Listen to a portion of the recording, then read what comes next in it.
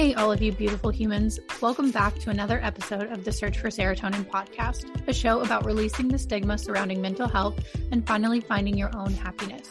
I am your host, Carolyn Farrick, and I am sharing my most vulnerable stories around my own mental health journey in an open and authentic way to help you feel less alone in your struggles.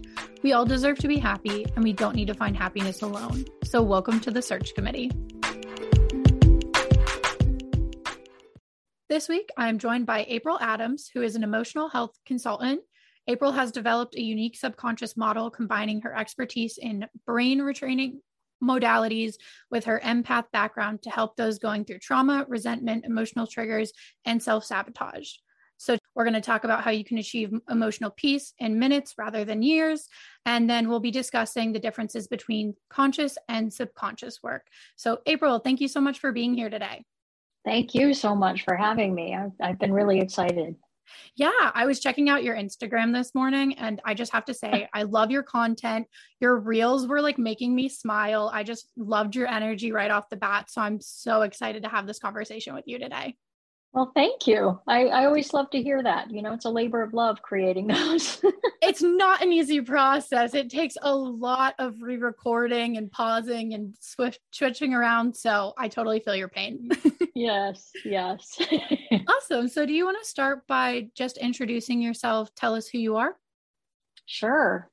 So basically, you know, I started out with Reiki and things like that, and it very quickly became spiritual for me. And I started channeling messages, and then channeling those messages kept leading me to the subconscious work. It was just over and over and over again. I kept getting pushed into subconscious work.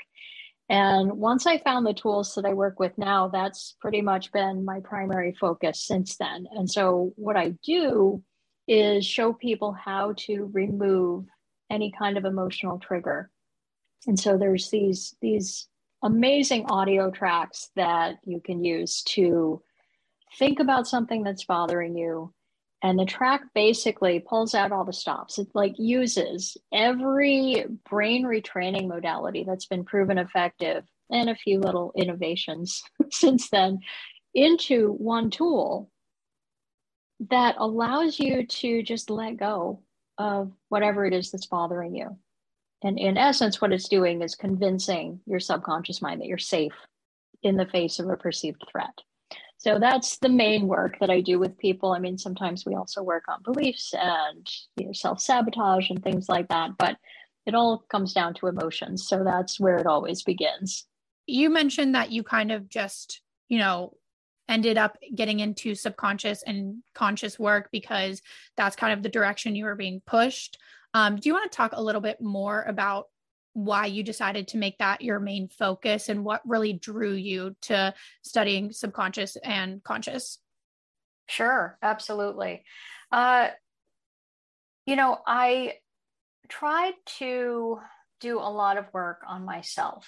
As we all start out kind of seeking to solve our own problems, I found that I was super obsessive, needy, controlling in my relationships. And, especially when the honeymoon phase ended, it would be the end of the world. So I was basically, once I figured out that the problem was me, just trying to solve my own problems. And that's why I got into Reiki and started reading all these self-help books and going to therapy and experiencing all these different methods and modalities and everything.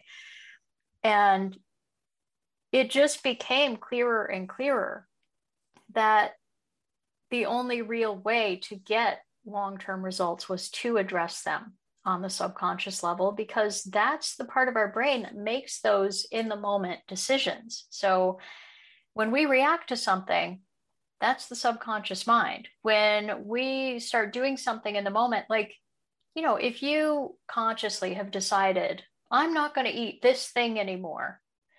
So, I'm not going to eat Oreos anymore. And then a week later, you're pigging out on Oreos while you're saying to yourself, I said I wasn't going to eat this anymore. So you're literally putting it in your mouth while you're also acknowledging, I said I wasn't going to do this anymore. That is the perfect example of conscious versus subconscious, because the conscious mind believes and understands one set of things, and the subconscious believes and understands a completely different set of things. But our actions, at least 80% of our actions and reactions are driven by the subconscious. So unless we create change there, we are not going to get long-term lasting relief or act and react the way that we want to or know that we should. So that's why we have to address the subconscious. Yeah, I've definitely been seeing more about, doing subconscious work online on Instagram and TikTok. People have been posting about do the subconscious work, really look at what is driving all of these, disbeliefs and things like that. A term I've also seen used is shadow work. So would you consider subconscious work and shadow work to be synonymous, or do you think they differ? There's a lot of overlap there. And also inner child work is also very much part of that. And I think they all three are extremely interwoven. And one of the best ways to accomplish inner child work and shadow work is to address it on the subconscious level, because we know there's lots of ways to address those things. You can do energy healing on them. You can do meditation on them. You can just sit with your childhood memories or do a process where you kind of talk to your inner child self or sit there and feel your feelings. But those things aren't necessarily going to permanently fix the reactivity to that stuff. It just helps to address a layer of it, or helps to shift your mindset about it, or brings a level of temporary comfort around that particular topic. But once you get the subconscious to realize that you're safe in that particular situation, it doesn't continue to come up again and again as a trigger down the road. So that's the beauty of addressing it on that deeper level. So, I would say shadow work is just about looking at what are the wounds that you've been through, and being able to see that those things are not necessarily a threat. Or if we see something similar in our life today that reminds us of something bad that's happened to us before, that doesn't necessarily mean that same bad thing is going to happen to us all over again. But that's what the subconscious thinks, because the subconscious is constantly scanning for what could go wrong, what's missing, what's lacking, what could hurt me, what's similar now to something bad that's happened in the past. And so it's trying to protect us. It's watching out for us, but it's a little bit over the top with the whole thing. And it's acting like ridiculous little day-to-day problems are survival level threats. So I feel like subconscious work kind of helps us to be able to really see the situation at the level of threat it actually is, instead of seeing it as a survival level threat. Yeah. And when you were describing, the different characteristics of what the subconscious is thinking about, like what's, missing, or am I safe, or what's the next threat, that sounded to me a lot like, the thoughts that I have when I'm experiencing anxiety or an anxiety attack. So do you think that if you kind of tap into the subconscious and work on those things, it could potentially reduce anxiety, or is there not enough information on that?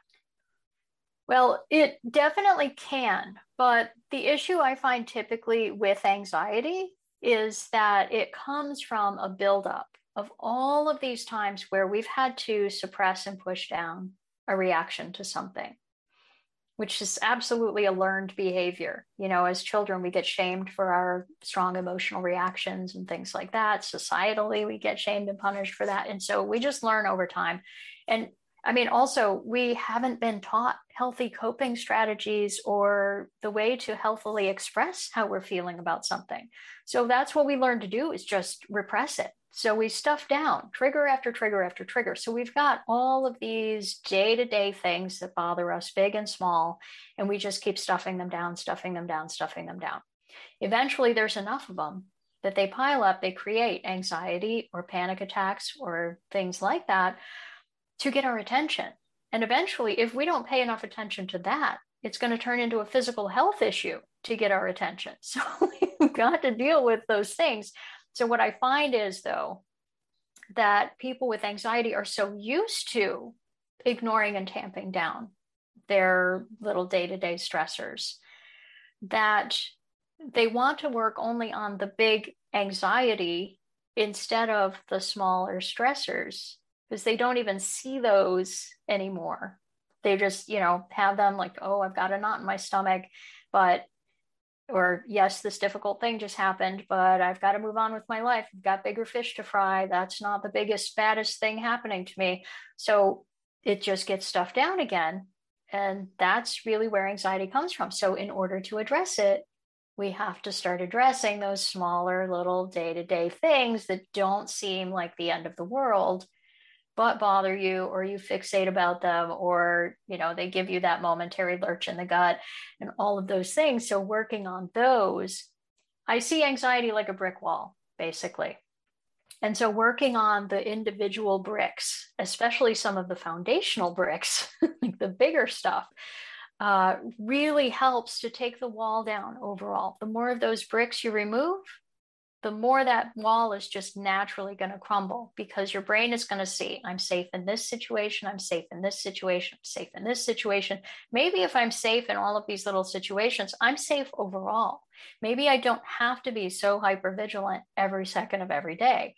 And so it just really takes a different amount of that for every person. Like some people could address a few and lose their anxiety, or some people, they have to work on a ton or every single brick for the anxiety to go away. So we don't know that until people get going with it. But that's really the best way to address anxiety at large. Yeah, that's very helpful information. And I think that'll be good for a lot of people to hear who do struggle with anxiety. And when you did mention, if you suppress the little stuff enough, then, and you're experiencing anxiety, then your body will force you to say, hey, you got to pay attention to this. Conscious work is going to talk therapy, practicing mindfulness, using mindset work, reframing your negative thoughts into positive, reading self-help books, learning about codependency, learning about attachment styles, like all of that is the conscious work. Even sitting and thinking about, like, where are some roots of my current issues and things like that. Subconscious work is more like EFT, which most people probably listening to this show have heard of EFT, where you tap on certain pressure points while you say mantras or affirmations or work through a difficult situation. But there's also EMDR, which is eye movement desensitization and reprocessing, and is currently looked at as the most effective trauma therapy treatment. But there's one coming up that I'm going to talk about shortly that's actually had one study prove it even more effective. So there's exciting news. There's something even more amazing. But EMDR, basically, it uses bilateral stimulation of your body to create stimulation of both sides of your brain, so that you're in a whole brain state to reprocess something traumatic. And it's essentially to remove that memory or that trauma from the amygdala, the fight or flight center of your brain, so that you're not having that traumatic response to it. But there's also NLP, neuro-linguistic programming, there's traditional hypnosis. There's a lot of different methods that you can use to get access to information on the subconscious level, as well as to create change on the subconscious level. Now, the issue with all of the methods and modalities that I just mentioned is that often they don't have a long-term effect the first time you do them. That often you have to go back probably 6 or 7 times for most people in order to get lasting results on any particular topic. So depending on which one you're doing, you may have to go to a therapist and sit with them for an hour and think about a traumatic event for that period of time, and have to do that 6 times before that one traumatic event is taken care of and remedied. And with EFT, I was talking to somebody about EFT early on and diving into subconscious work, and I had recommended for a financial fear that she had doing some EFT work on it. And she said, I've done EFT work on that financial issue, and it's worse now than it was the first time I did it. So the issue with EFT, There's an issue that's deep in your subconscious. It's deep in there. And so you do some work on it and you feel better after a round. But then the next time that trigger arises, it's a little closer to the surface. It may be a little more intense. Then you have to do another round of work on it. And then you'll feel better for a while. And then you get triggered about it again. Then you have to do another round. And basically, you're working it closer and closer and closer to the surface until it moves its way out of the brain and you're done with it. So with any subconscious modality, you basically have to keep at it until it goes. So, I mean, it's shorter than doing the conscious work, because if you just try to be mindful about a particular trigger or issue, you're still reacting. You're just talking yourself down afterward. When you do, and that could take hundreds or thousands of times before you're no longer reactive to that thing if you're just using your conscious mind. If you do subconscious work, we're talking anywhere from 4 to 10 rounds typically for any particular issue to get it gone, which is better than thousands, but it's still a lot of work. So then I found this set of tools that are just incredible because they combine every proven brain retraining modality into one method, plus a few other little innovations that nobody had used before. And so it basically, they all fill in each other's blanks. So where each method kind of has its little flaws or, empty spots, when you take all of them and put them together, you get faster results, you get more lasting results. It's just mind-blowing. So, and I'll tell you, the tools that I use are through a company called Orpheus, or Orpheus Mind Technologies, and it's an app that you can access online. And it's a subscription service. So it's kind of like the Netflix of emotional healing, where you just, can subscribe to it. So what you do while you're using these subconscious tools is you think about the thing that's bothering you and you follow the instructions on the track, which, there is a little bit of bilaterally stimulating your body because there's hypnotic suggestion or suggestion to your brain about that particular thing that you're working on that's being spoken to you throughout the track. There's also these sounds that are being played throughout the track at random, and you're having to tap to those different sounds. So you're creating stimulation of both sides of your body. You're getting suggestion to your brain about what to do with that memory or that issue. And essentially, you just come out at the end going, what the hell happened? Why aren't I upset about that thing anymore? Like, where did it go? What's going on? Yeah. And that's helpful information too, because sometimes people aren't even aware. People don't even know that this is even a possibility. So I'm really glad that you're kind of bringing more light to it. We talked a little bit at the beginning of the show about the fact that I, like to work with empaths, and, I myself am an empath. And I'm assuming you probably are as well. Yep. Oh, yeah. Yeah. Yes. Most of us that end up in this, any kind of work like this are empathic.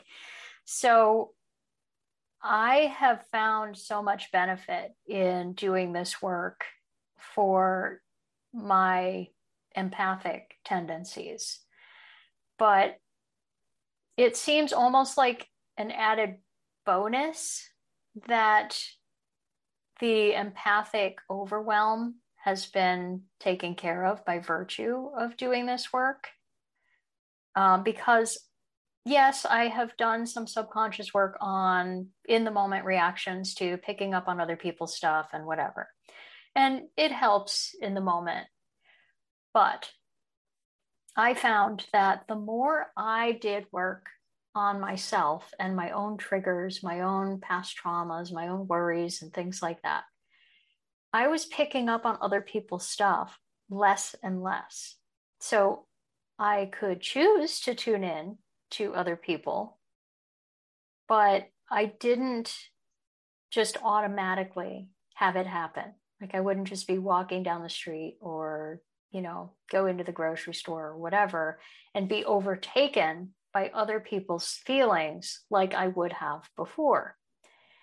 And I realized that what was going on there is that we as empaths are basically, we're carrying our own frequency and the frequency of whatever emotions that we've got going on and whatever in our energy fields. And then we come in contact with somebody else in their energy field, and they may be feeling anxious or something. And so they've got all these jittery energies, and we come in contact with their energy field. And if we have anything in our energy field that resonates with their jitteriness, our jitteriness is going to be set off too. So now we're both standing there being jittery.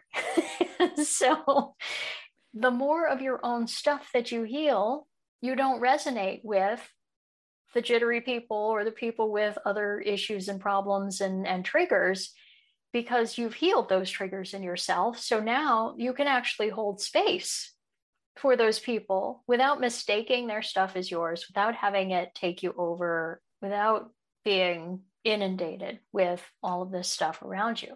So it's becoming less and less and less frequent over time that I end up feeling other people's stuff or feeling some weird way that doesn't make sense to whatever's going on with me at any given time. And at first I didn't even notice, because it was just like life was getting easier. And I figured it was just because I was doing the work. But then I was like, oh, I'm also not feeling or taking on everybody else's stuff like I used to do. That's amazing. Yeah, that's a big deal, especially when you are an empath, because it can be very overwhelming, like you said, to constantly have your mood affect. And it is exhausting. It feels like they are going out of their way to drain your energy. Like most of the time as an empath, it feels like other people are dumping their stuff on you. And, so then there's all these methods of like, okay, put up protective bubbles and put up these barriers and shields around you and whatever. But what I realized early on was that they aren't putting their stuff on us. We're tuning into them. And we're seeing this more and more. Like, I'm sure you've probably seen a reel or a meme or something that talks about being an empath as a trauma response. So I was talking about this 7 years ago, at least, but now it's kind of become this common concept. We, as children, would have somebody in our lives who was not emotionally stable. And so we would tune in, like we would energetically, unconsciously, we weren't consciously making the decision, oh, let me tune in and see how daddy's mood is right now or whatever. We just would unconsciously reach over energetically and see, how's dad feeling? How's he behaving? What's up with dad right now? Is it safe for me to be myself? Can I be loud? Can I be playful? Or do I need to hide? Do I need to be really good? What do I need to do so that I can survive this situation or not piss anybody off and set off, the angry parent or the depressed parent or whatever. So the more we do that, the more of a coping mechanism and safety mechanism that becomes for us. So then we start doing it with everybody, everywhere, all the time. And we're always tuning in. Am I safe here? Am I safe here? What's going on with this person? What's going on with this space? But that's us. We're doing that.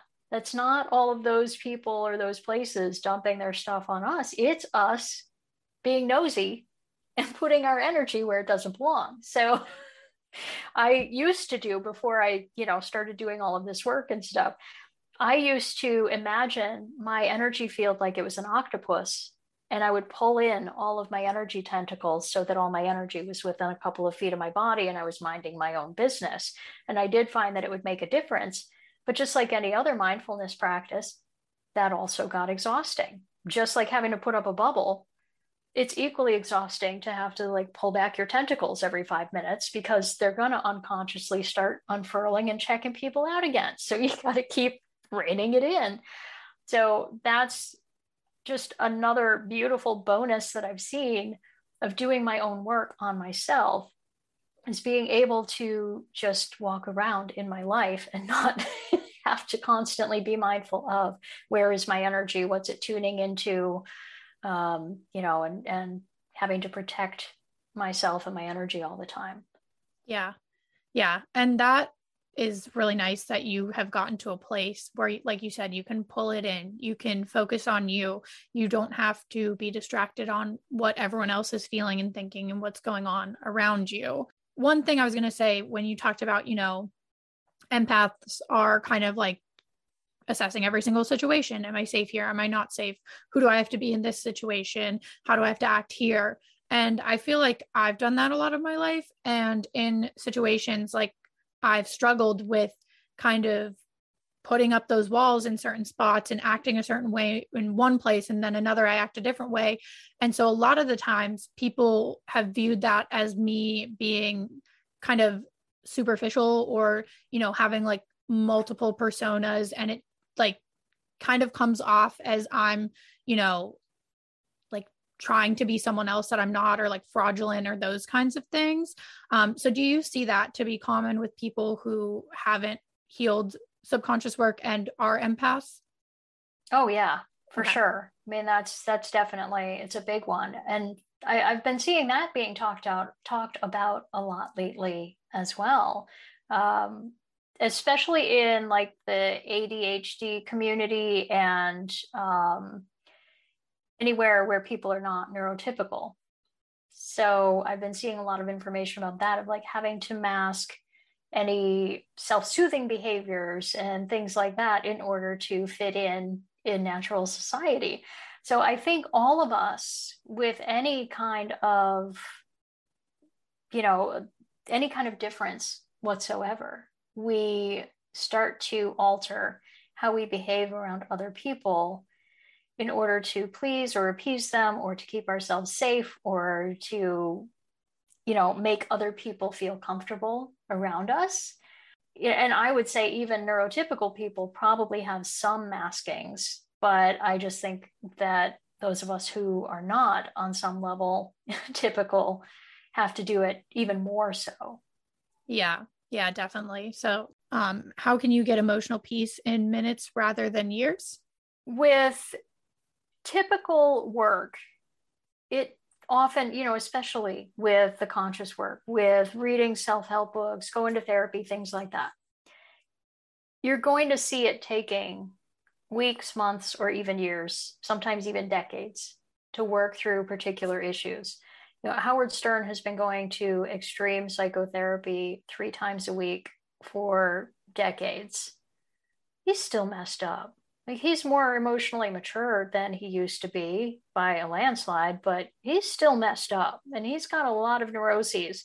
And so if he were doing the subconscious work on all of those things that he's been talking about in psychotherapy and picking apart little by little, he would be much further along, because you can actually take care of a negative emotional reaction or a neuroses or a trigger, whatever, in minutes.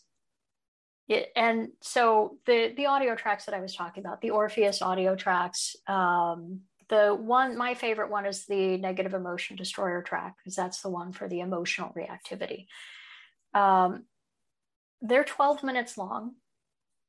And many people, even on their very first round with it, will start out at, if you're going on a scale of 0 to 10 of how intense your emotions are, they'll start out with something that's like a 7 or an 8.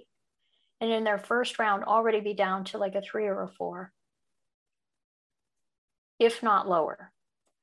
So it's kind of astonishing, considering these are people working on things that have been bothering them for years, or even possibly have been affecting them their whole lives.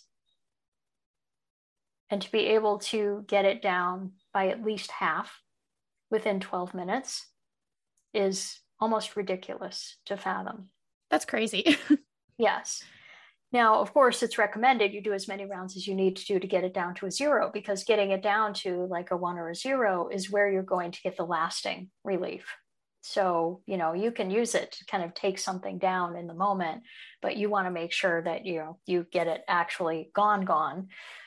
So, I find, especially in the beginning, that can take multiple rounds. And like we were talking about before, it's about tipping the balance of belief in your brain about how safe you are. And so if it's something you have experienced as a threat over and over and over and over and over and over and over again, it's going to take probably more than 12 minutes of convincing to get your brain to say, oh, okay, we're safe here. Whereas something that you've only experienced a few times, or hasn't been that detrimental to you, you could probably release that pretty quickly. So most people I find, though, get to a point where 1 or 2 rounds, so 12 to 24 minutes, will clear almost anything on an emotional level. So it's ridiculous. And for example, I just want to give, because I know people love stories and examples instead of just, speaking logistics. So I had a client who was she was so afraid of water that she wouldn't take a bath. She would shower, but she wouldn't take a bath. And she did 2 rounds of this track on her fear of water and any negative past experiences of water and things like that. And then 2 days later, she went canoeing. She would have never done that. The next week, she went tubing, like tubing down a river, waterfall-ish kind of thing. Oh my gosh. That's intense. That is an intense jump there. Yes, that's a big shift. Now, to give you another similar example, at least around a phobia, this works on so much more than phobias, but phobias tend to give the biggest example of the shift because these are things that affect your day-to-day life. You can't do certain things. You spend a lot of time avoiding these particular activities because they're so scary to you. So I had another client who was afraid of storms to the point where she would hide under things if a storm was coming or if a storm was happening. So we did a couple of rounds where she thought about we did with the negative emotion destroyer tracks, with her feeling her fear of storms, imagining a storm was happening, thinking of negative things that had happened during storms before, her own father's fear of storms when she was a kid. So she thought about all of that while she did these tracks. And then I think she might have just done 1 round. And she was like, I'm not really feeling afraid of storms right now, but I know that as soon as another storm hits, I'm going to freak out. So it's really hard for somebody who's been struggling with something their whole lives to imagine that they have let the thing go. And so a lot of times with a phobia, you also have to follow it up with the fear that the fear will return at the worst possible moment. So she did a round of that too, being afraid that the phobia would come back the next time a storm hit. And then the next time a storm hit, she texted me and said, I just went out and did errands. I was out running around, driving around, going in and out of stores while the storm was happening. And I really couldn't have cared less that the storm was happening. Oh, wow. And when you said you can get it down to 0, completely get rid of the fear, can you talk a little bit about what internal shifts people are going to recognize that signify, hey, this is down to 0 now? Yeah. Honestly, the way that I usually have people measure it is to check in with themselves and imagine that that thing was going to happen to them again this afternoon, or that it was happening to them right now. Because a lot of times you can pull up some feelings about, if you're afraid of flying, you can imagine, kind of closing your eyes and imagine yourself getting on an airplane and it taking off, and maybe there being turbulence or whatever. You're going to be able to pull up some feelings about that by thinking about it. So once that's been removed, though, you're going to go in and you're going to start replaying those memories, and you're going to go looking for where's the feeling, and going, I can't pull up any feeling about that anymore. And so what you're looking for is a physiological response, basically, because when we're triggered by something, there's a chemical reaction that happens. So you might get a knot in your stomach, you might get a flush in your chest, or a tightness in your throat, or your heart might start beating more quickly, or something like that. So that's really what you're measuring. You don't have to necessarily be able to put a name to it. You don't need to say, I'm having anxiety, or this makes me feel grief, or this makes me angry.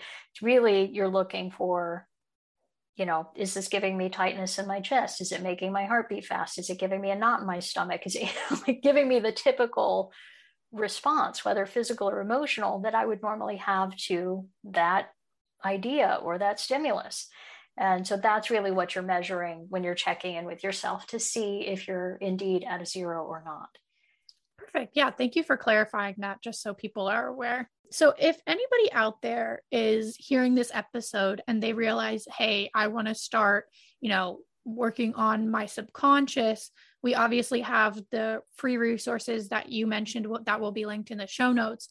But do you have any other tips, advice, recommendations for people who want to start really diving into their subconscious work and or resources that they can utilize? Absolutely. Yeah. I mean, if you want to start with something simple like EFT, you can go on YouTube and just search whatever your problem is with the letters EFT, and somebody will walk you through a script to do that. But like I said, you're going to have to do it multiple times for it to be gone. But just keep it, bookmark it, keep coming back to it till it's gone. But you can also access the tools that I've recommended. You can look for a therapist who does EMDR or hypnosis or something along those lines. And even with the tools that I recommend and the tutorial that I walk people through, like how to do this work on their own, most people don't know where to start or how to find the original roots and things like that, or to even be able to get far enough away from their own issues to see them from a different perspective and be able to pick them apart in the same way that somebody might be able to. So a lot of people just like to work with me so that they can get that, that third party perspective and somebody who can help them find the roots of their issues, or even to figure out where to start with which issue to zero in on first and what to be thinking about in order to make sure that you get that issue gone. How do you search for serotonin in your everyday life, and what brings you happiness? How do I search for serotonin in my everyday life? I like listening to audiobooks. And so that's, kind of my go-to, or music, and just, finding my favorite songs and singing as loudly as I can in the car. Those are some big ways. And then there is a meditation technique that I really like. If you've read Joe Dispenza's book, Becoming Superhuman, or Dawson Church's book, Bliss Brain, they both show scientific methods of how to get into the same meditative state that Buddhist monks take like 10,000 hours of practice to achieve. They've kind of nailed down the science of how to just drop into that bliss state. So I sometimes will use that to be able to get into not only serotonin, but dopamine and endorphins and just, bliss. The final question is, where can people find you if they want to work with you, if they just want to follow along? Where can they find you? Yes. So first and foremost, Instagram, April Adams Emotion Coach.